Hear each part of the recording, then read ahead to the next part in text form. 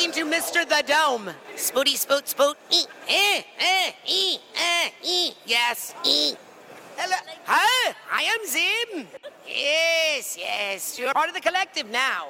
Muscular Beaver, whoosh! Just kidding. It's being like this. Hi, I'm a voice actor here at Rock and Shock for Sci-Fi Saturday Night. Could we have a better intro than that? Yes, you could not.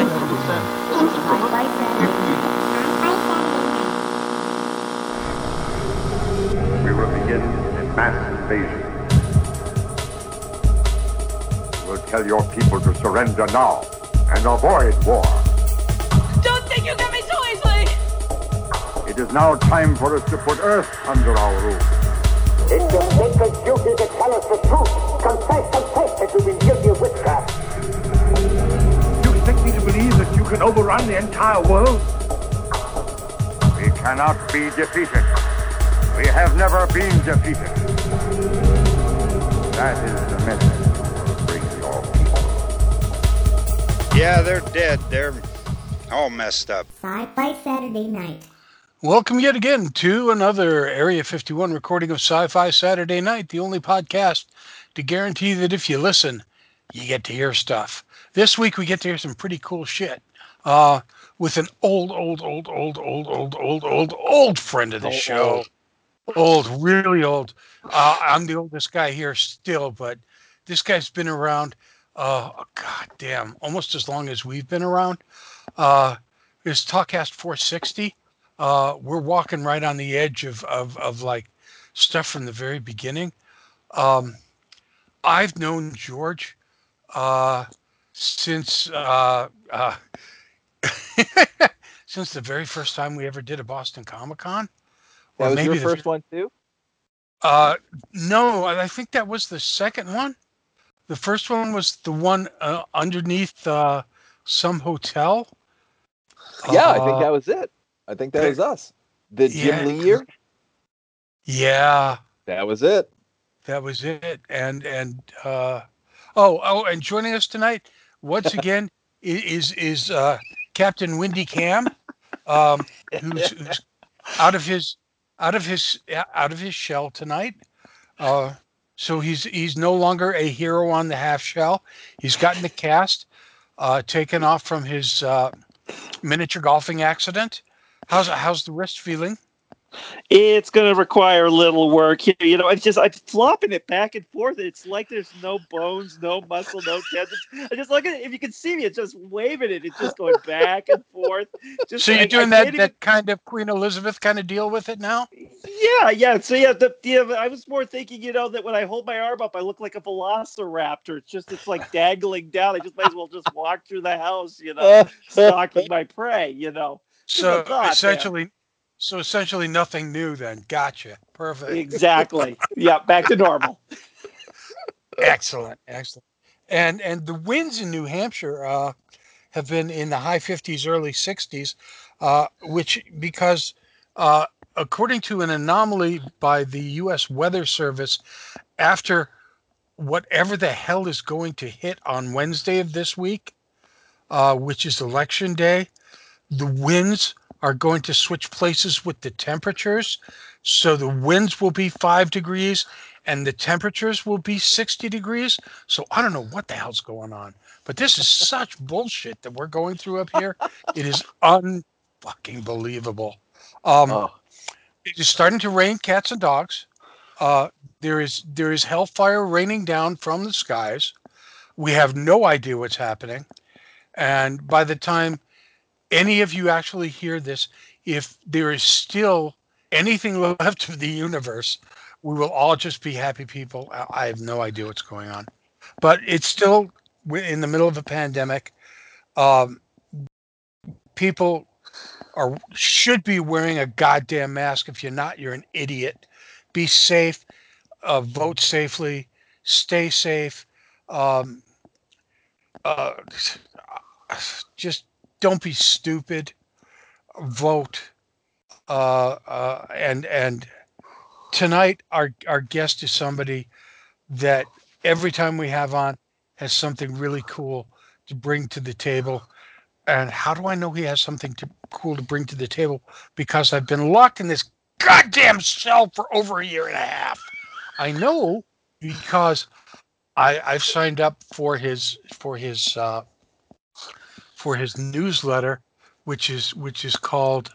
I thought it was Here's How You Can Help. No, it isn't. It's called Figuring It Out on the Fly by George O'Connor, which kind of gives away the guest. The guest tonight is George O'Connor. Hey, George, how you doing, man? I am so happy to be here tonight. Thank you so much for having me on again. It's wonderful to talk to you. Now, I'll tell you, I got to let you in on a little secret here. I love secrets. People like you. Dot. It's a hell of a page turn. Creators.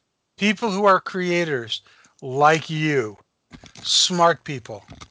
Not always smart people, but people like you who are creators who usually get their stuff out via Facebook, Kickstarter, going to conventions, meeting people who have not been able to do that.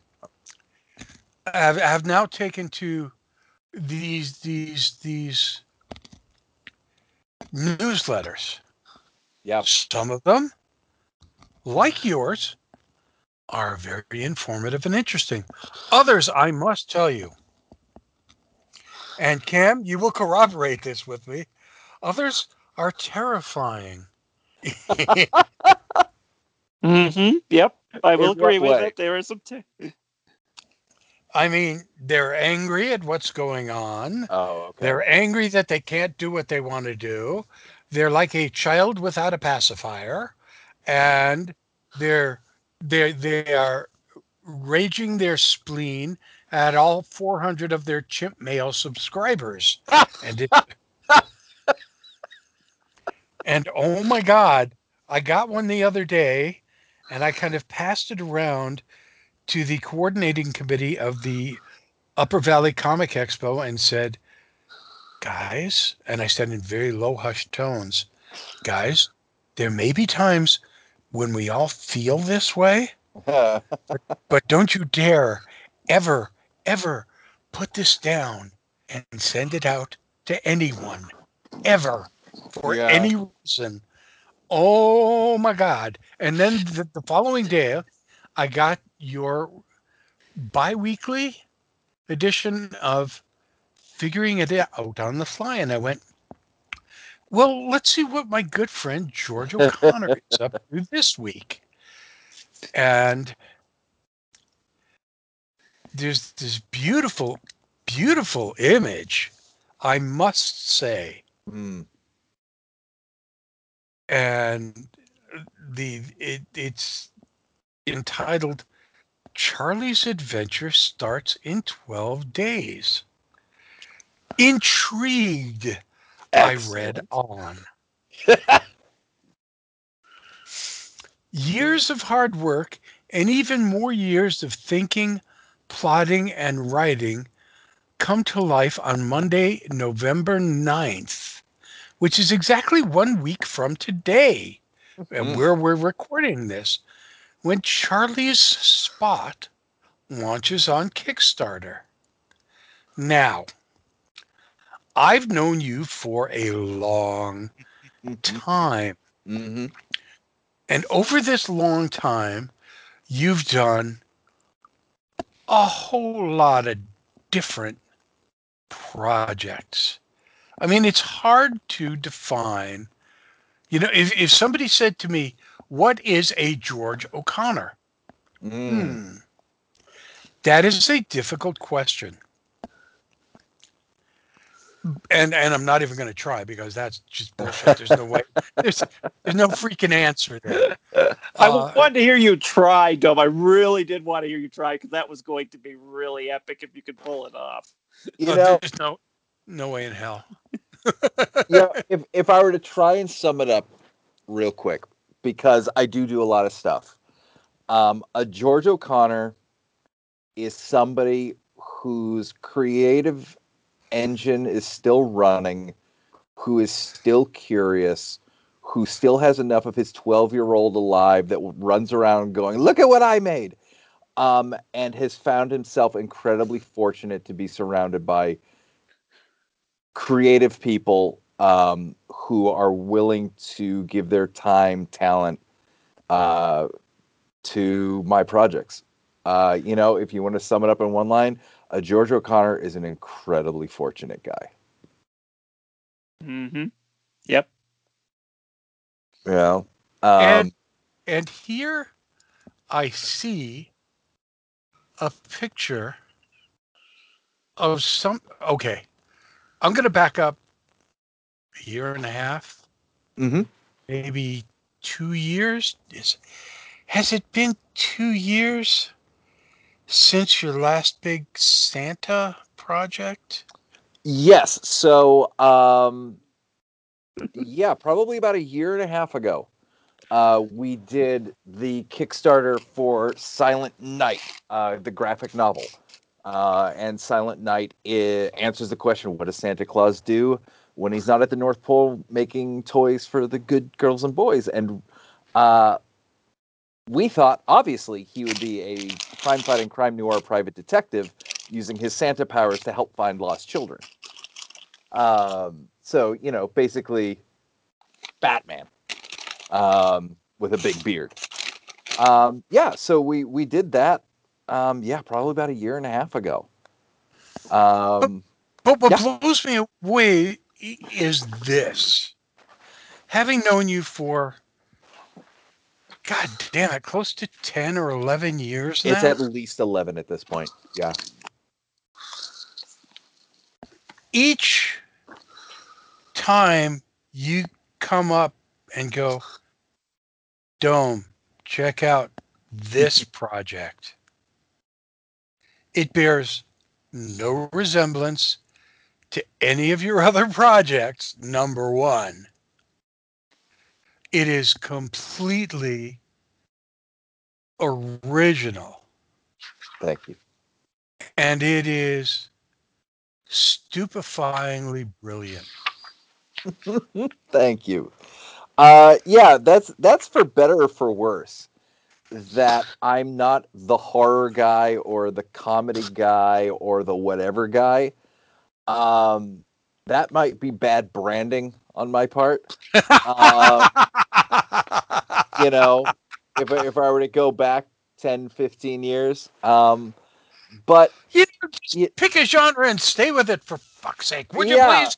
Yeah, that would probably be better for, the O'Connor brand or whatever. There's no O'Connor brand. I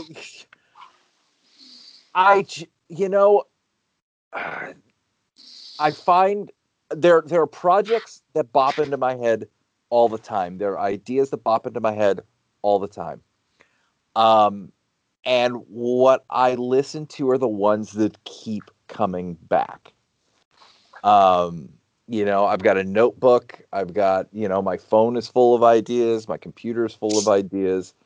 And my first test is, what are the ones that keep coming back? And that's how I choose what I'm going to work on next. I'm a grinder. Even though I've been doing this, at least the comic book side, I've been doing this 10, 11 years.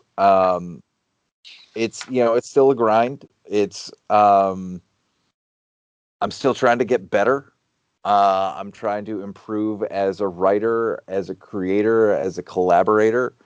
And when you're on the grind level, where really the only thing that you can control and count on is the experience of making the thing, then I'm a big believer in picking a thing you want to spend, in this case, in Charlie Spot case, 2 years producing it. And more than that, thinking about it, plotting it, writing it, building the world. Because if the experience is the only thing that you can control, why work on something that doesn't fire you up? You know, no one's paying me millions of dollars to write these things, to create these things, to go through the grind of creating these things. I love this stuff. Like, you know, clearly it doesn't matter how gray my hair gets. I'm not done thinking, creating, and playing what if games. But it is a grind. So if you're going to put all that time and effort and, you know, frustration that just naturally pops up along the way, why would you do all of that and then wrap it around something you don't love? That with a fire you have to get into the world, and that's where you know these ideas come from. That's the engine behind them. That there's a part of me that needs them out in the world, and So then yeah. So here's the deal.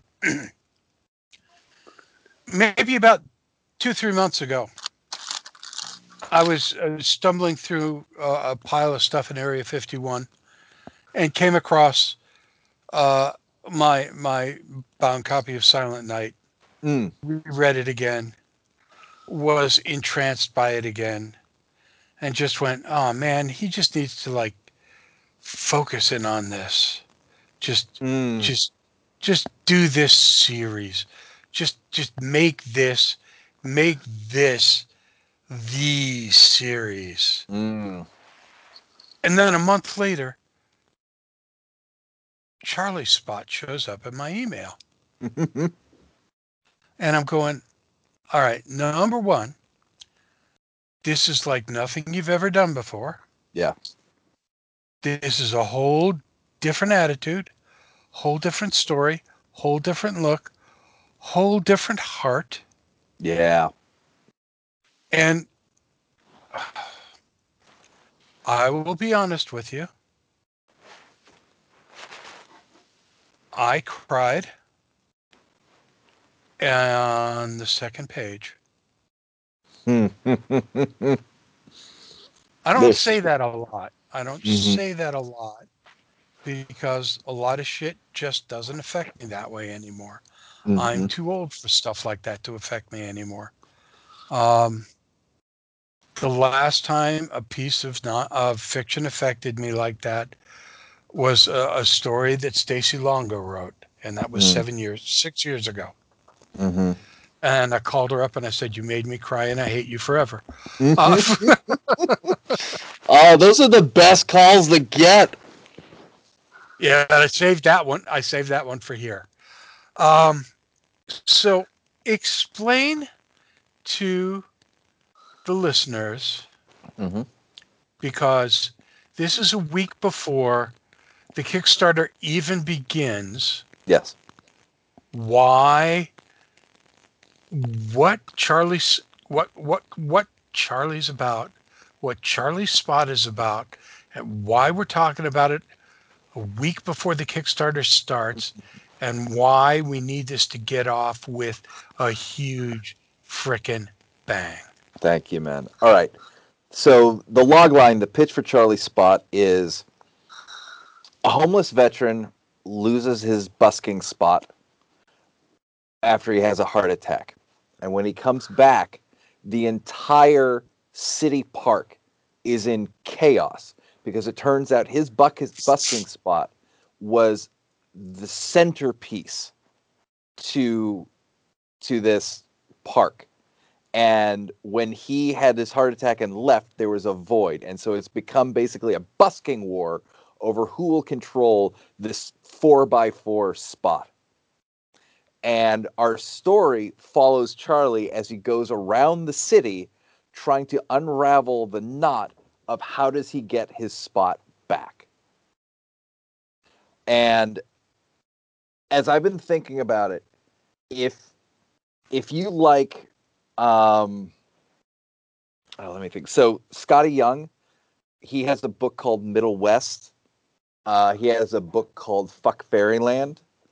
And then, I feel it's always on the tip of my tongue, and now I'm forgetting it. Let me see if I can reach over here real quick. One moment.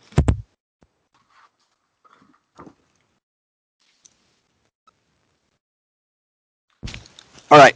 I apologize for that. Terry Moore. So Terry Moore, Strangers in Paradise, Motor Girl.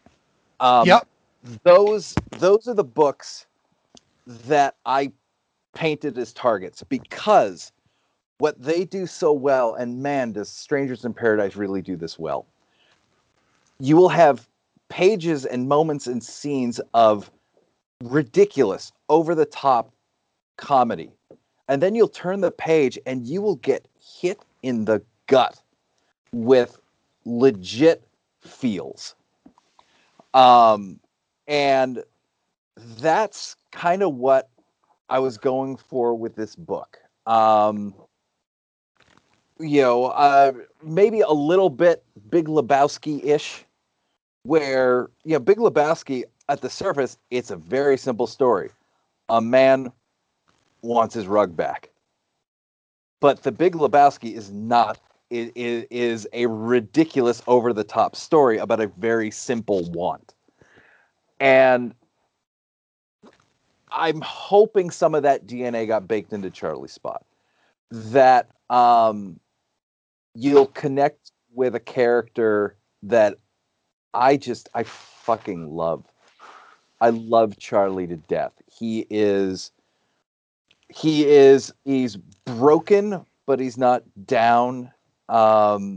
He's reserved, but hopeful. And I look at him as I think sometimes we all forget how many people actually have our back. And when we meet Charlie, he has forgotten how many people has his back. And so we're going to kind of discover his world, how he got there, where he's going. And then we're going to throw in some beautiful comic book over-the-top ridiculousness and magic into it as well. I am so fortunate to be working with Meredith Laxton, who is the illustrator of this book. She is a dream of a collaborator, someone who can take an idea that I think is really good and she'll say one thing or she'll draw something a certain way and it's exponentially better. She has added her heart and her talent to this story to elevate it. And then Ali Pepitone is doing the colors, and my God, her stuff is just pops off the page. It's just, it's gorgeous. And then originally I was going to letter it. And it would have been fine. Like my lettering will never make you put down a comic book. But I realized watching Meredith elevate the story, watching Ali elevate the story, I wasn't going to elevate the story with my lettering. And I didn't want to do that. So I got in contact with Taylor Esposito, who is an amazing letterer, a total pro. He will do everything from, the big two and the big independent, the IDWs, the Dark Horses like that. And then if you go down Artist Alley, you will see his book on a whole bunch of grinders books. And what blew me away is you get the same talent and care and effort, whether it's a Dark Horse book or it's some person in Artist Alley selling 25 copies. Taylor brings it in every issue. And so I've got this team that I get to work with, collaborate with, watch them do their magic, and they're taking this thing I love and they're taking such good care of it, and they're elevating it to this level that I could only have dreamed of. How did you find Charlie? So for 10 years, I worked in downtown Crossing in Boston. And you when you keep that same routine for 10 years, you notice the same people in the same places. And, the same, whether it's buskers, whether it's homeless, they're just kind of in the same spot, day in, day out, spring, summer, winter, fall, all of that. And it was an innocent question. I wonder how they decide who gets to stay where. Because if it's the same person in the same place, there's got to be some sort of agreement.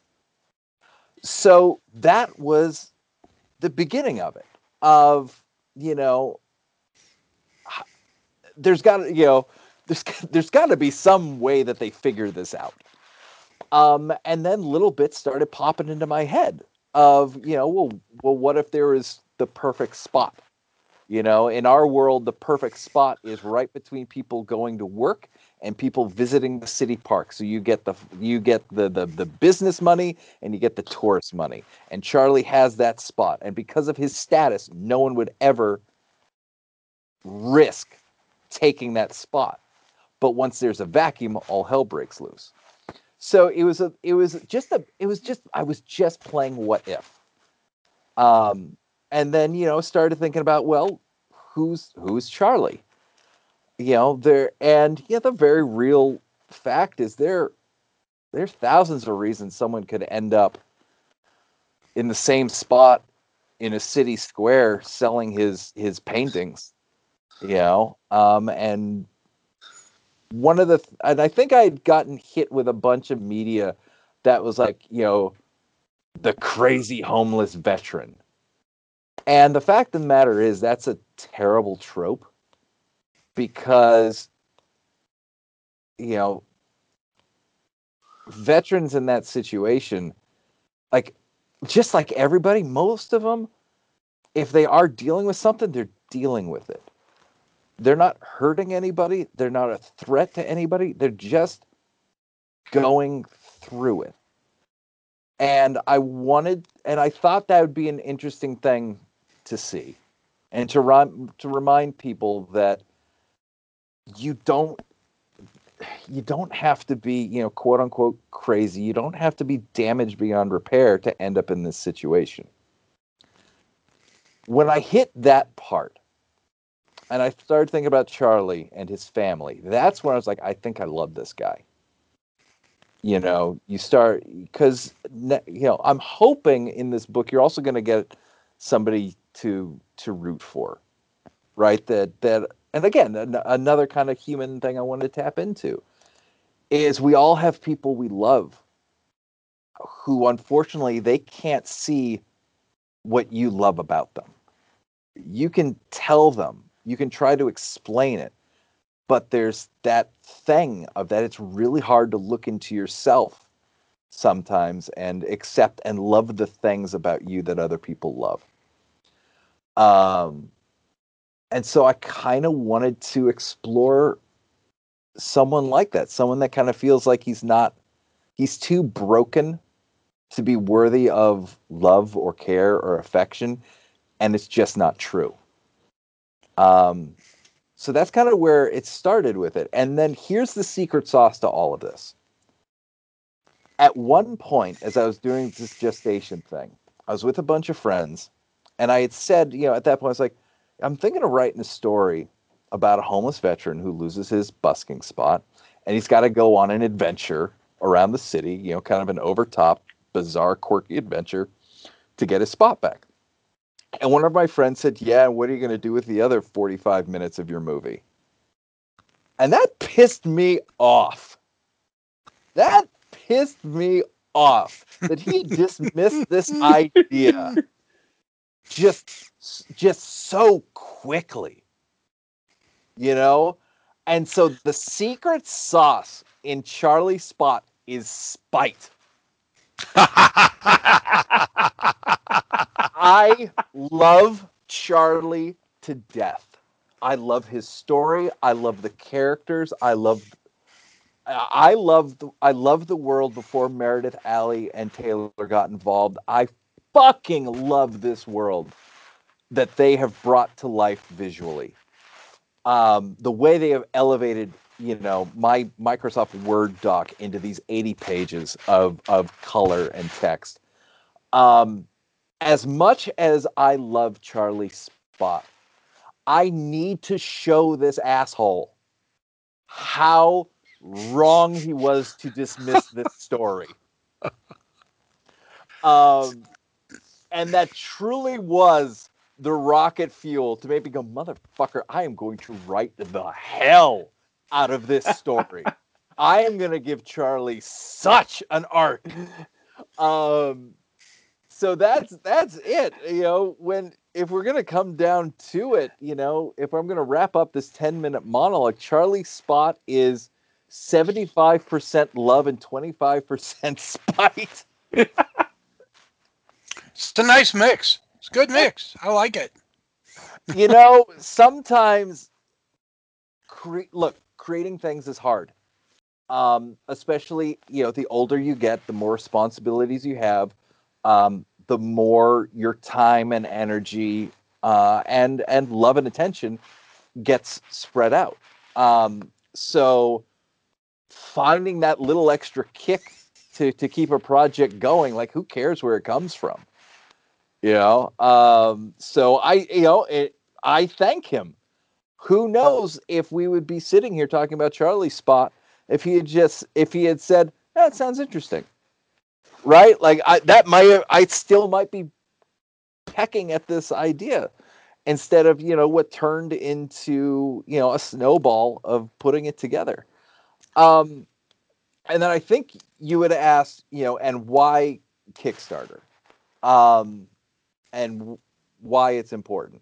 So, well, two things. One, Kickstarter is an amazing platform because as a creator, I get to reach people I never would be able to. And Very true. as a backer, and I mean, I have now, I think I'm now over like 220 projects backed on Kickstarter, you know. So, I mean, I put my money where my mouth is as far as my, you know, evangelical nature about Kickstarter. I have discovered creators. I have discovered stories. And I have helped bring things to life that I never would have been able to if it wasn't for this platform. Whether it's, you know, somebody in Illinois, whether it's somebody in Nevada or somebody in London, in India, in Australia, I get to discover all of these amazing things, these new ideas, these new stories, these new storytellers. I get to find them on this platform. And as a lover of creativity, that's awesome. As a creator myself, helping other people bring their thing to life is, I think, kind of part of the social contract. And I love playing that role. So going to Kickstarter, I get to open up my ideas to the world. And I mean that literally. I have sent packages to Australia, to Germany, to Ireland, to, you know, to all of these places. And it's amazing. Kickstarter has turned backers into fans. You know, bouncing back to my newsletter, figuring it out on the fly. What I try to do with that newsletter is just kind of explain some of the stuff that I'm going through. Like, it's all the mental hurdles of being a creative. That's what I try and kind of dissect. And I figure if I talk about them and what I'm trying to do to overcome them or just get better, that's really all this is just getting better. That if I can share my journey, my stories, my thoughts, my breakthroughs, that maybe that can help somebody else. So in Figuring Out on the Fly, what I talk about a lot is finding tangible facts to help counterbalance when the stupid part of our brain starts telling us we're not smart enough, we're not creative enough, nobody cares about us, whatever that stupid internal monologue we all have is.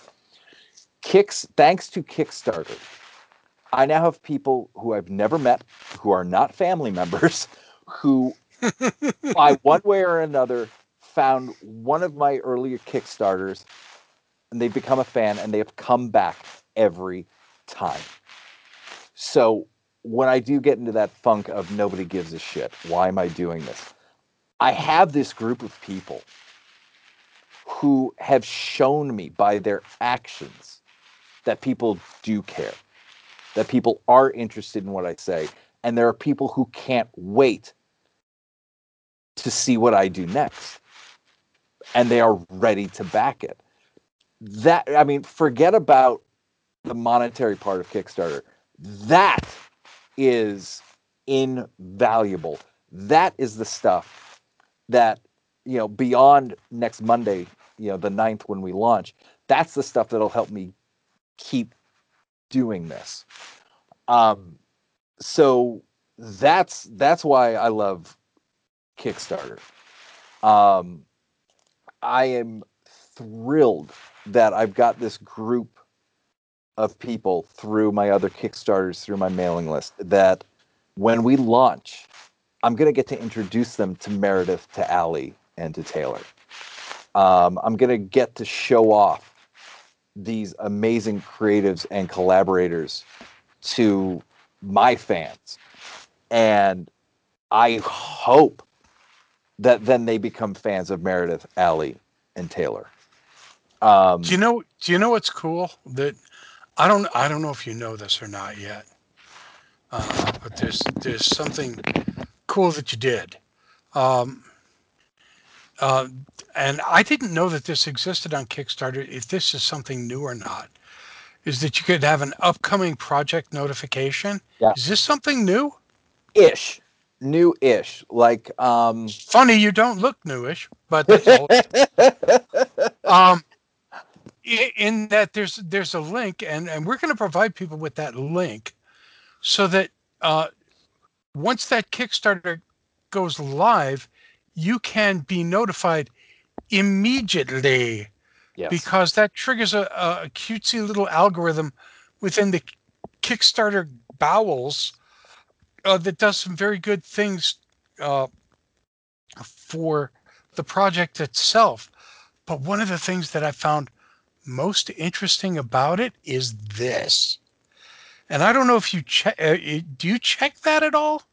I try not to. I treat it like the stock then market. Let me tell you something that you might find interesting. Yes. Do you know how many people have signed up for that? I know from maybe 5 or 6 days ago. Yeah, there are over 70 people who've signed up for that. That is more than the last time I checked. So which means that the day you go live, 70 people want to know about it. Yeah, and yeah, we're talking about the tangible things that we can hold on to. That those 70 people mean in terms of bringing that towards fruition without knowing what the cost of any of those rewards is going to be, or B, what any of them are, or C, other than what you said in your newsletter, this friggin' thing is about. They've seen a cover and I think 5 pages. Yeah. That's gotta suck.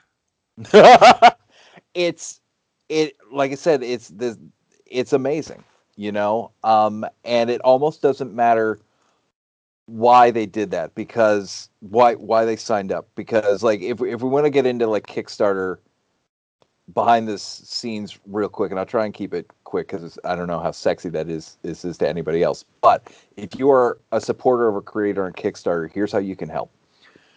Kickstarter is an algorithm just like everything else these days. If on day one you start, people start backing you, and the snowball starts to get built, at some point the Kickstarter algorithm will take note and go, we're gonna promote you so more people can find you, because Kickstarter, they make money. They make more money when you make money. When we make money. So if they see a project that is off to a killer start, they're like, that one, elevate it. Let's get more people to this thing that clearly other people are digging. So day one is massively important for the rest of the campaign. I will admit it sounds kind of gross saying it. out loud because it is the business of creative, but Oh, how dare but you it's the give a truth. shit It about is- the business?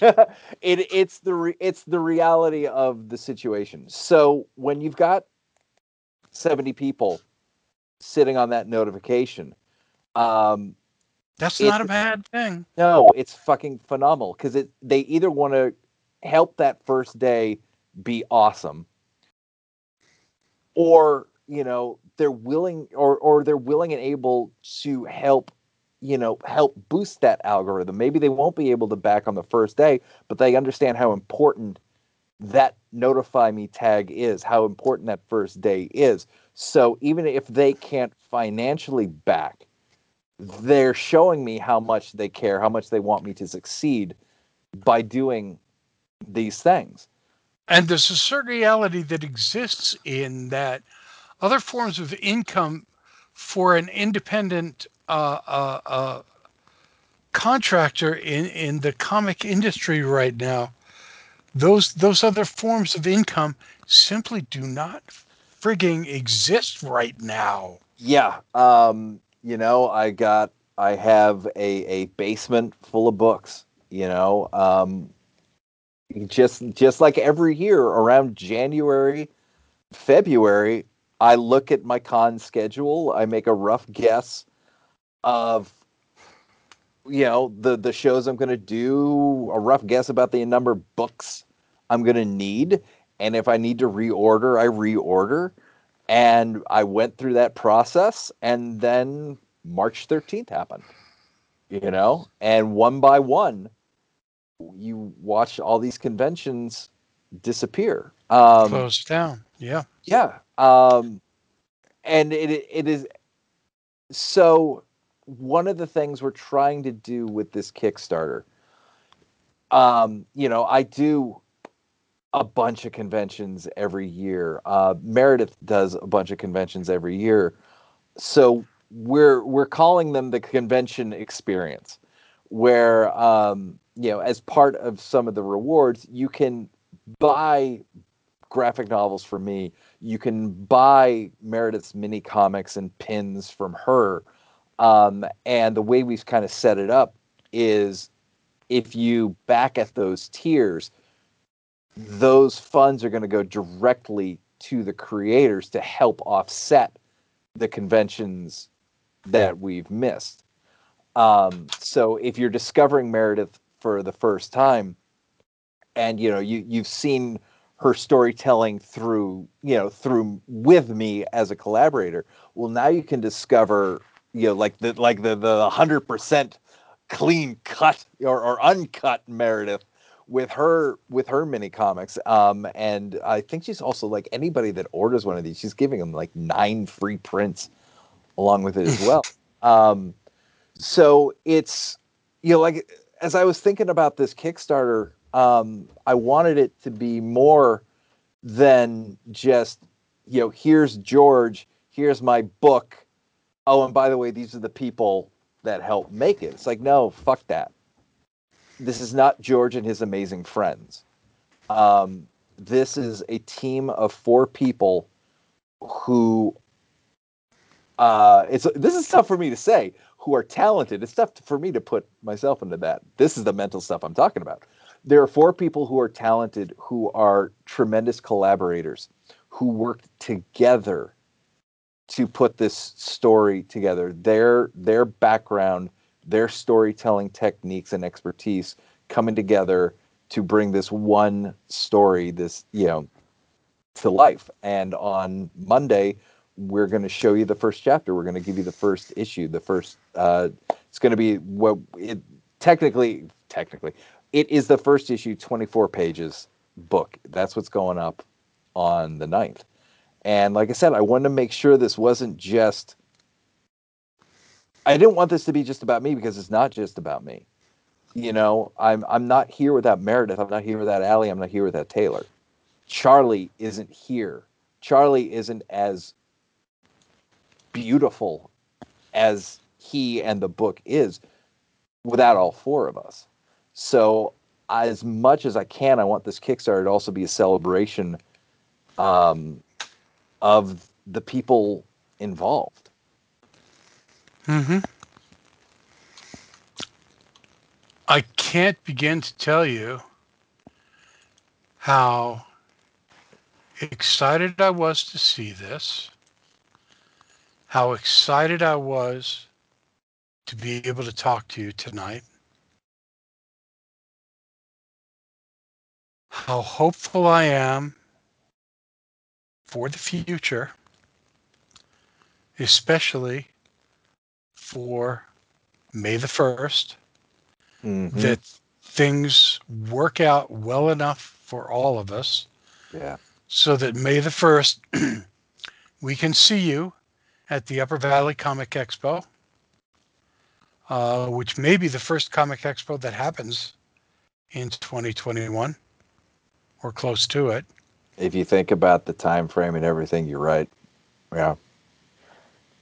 That we're in a happier, healthier place. And that our convention family comes back together again. Absolutely. Because that's what we are. Dude, that's what brought us together, right? Conventions and the Artist Alley experience. That's what brought us together. You know, you've discovered and elevated so many people from, you know, the Artist Alley convention floor. I've been inspired, worked with people I've met on this convention floor. I think that's what I really love about the show and the spirit behind it is it, you know, fuck it, I'll say it. Yeah, it's a magical place. It is. You know? And we're going to keep it that way. I like to refer to it as my con family reunion because it's all these people I know. Like I go, and there's George over there, and there's Griff, and you know, there's Matt over there, and you know, it's just all these people that I know that I get to see, you know, just like a few times a year, but it's so great to see all your faces, and it's what I love about the cons and why I'm jonesing for next year when we can hopefully get back to this, you know, this con life that we have. I think I've realized, like, I might be as an individual more introverted, but as a creative, I'm an extrovert as hell. I walk out of conventions so inspired from the conversations I have, from the other art I see, from the other stories I buy. You know, even a grinder like San Diego or New York Comic Con. I walk out of there geeked up and excited to create. You know, and that I miss that. You know, I miss that injection of creative excitement. Yeah, I saw a Facebook post from a mutual friend of ours, Christopher Golden, about a month ago, and he was in a very depressed mood, and he just basically was one sentence, and he goes, "I'm just wondering if we're ever going to have another convention again." We absolutely will. And I just typed back in, "Hang in there, brother. Yeah. Just hang in there." Yeah. We will. Better days are coming. Don't have to hold your breath. May have to hold your nose for a couple of days. But as long as, you know, keep a song in your heart and you keep friends like you hanging around. Can't tell you how much fun it is to talk to you. You'll know how much fun it is to be together again soon. Our guest tonight to talk about Charlie Spot #1 coming up on Kickstarter in 1 week has been the incredible George O'Connor. George, thank you so much, my friend. It's been so good to talk to you again. I love you guys so goddamn much. Thank you for caring about me. But more importantly, thank you for caring about the creators and elevating them. I think that's as everything I need to know about y'all, your dedication and excitement for other creators. Just, I can't tell you how much it means. I personally appreciate it, and fuck do I love you guys. And we're done. I couldn't end the show any better than that.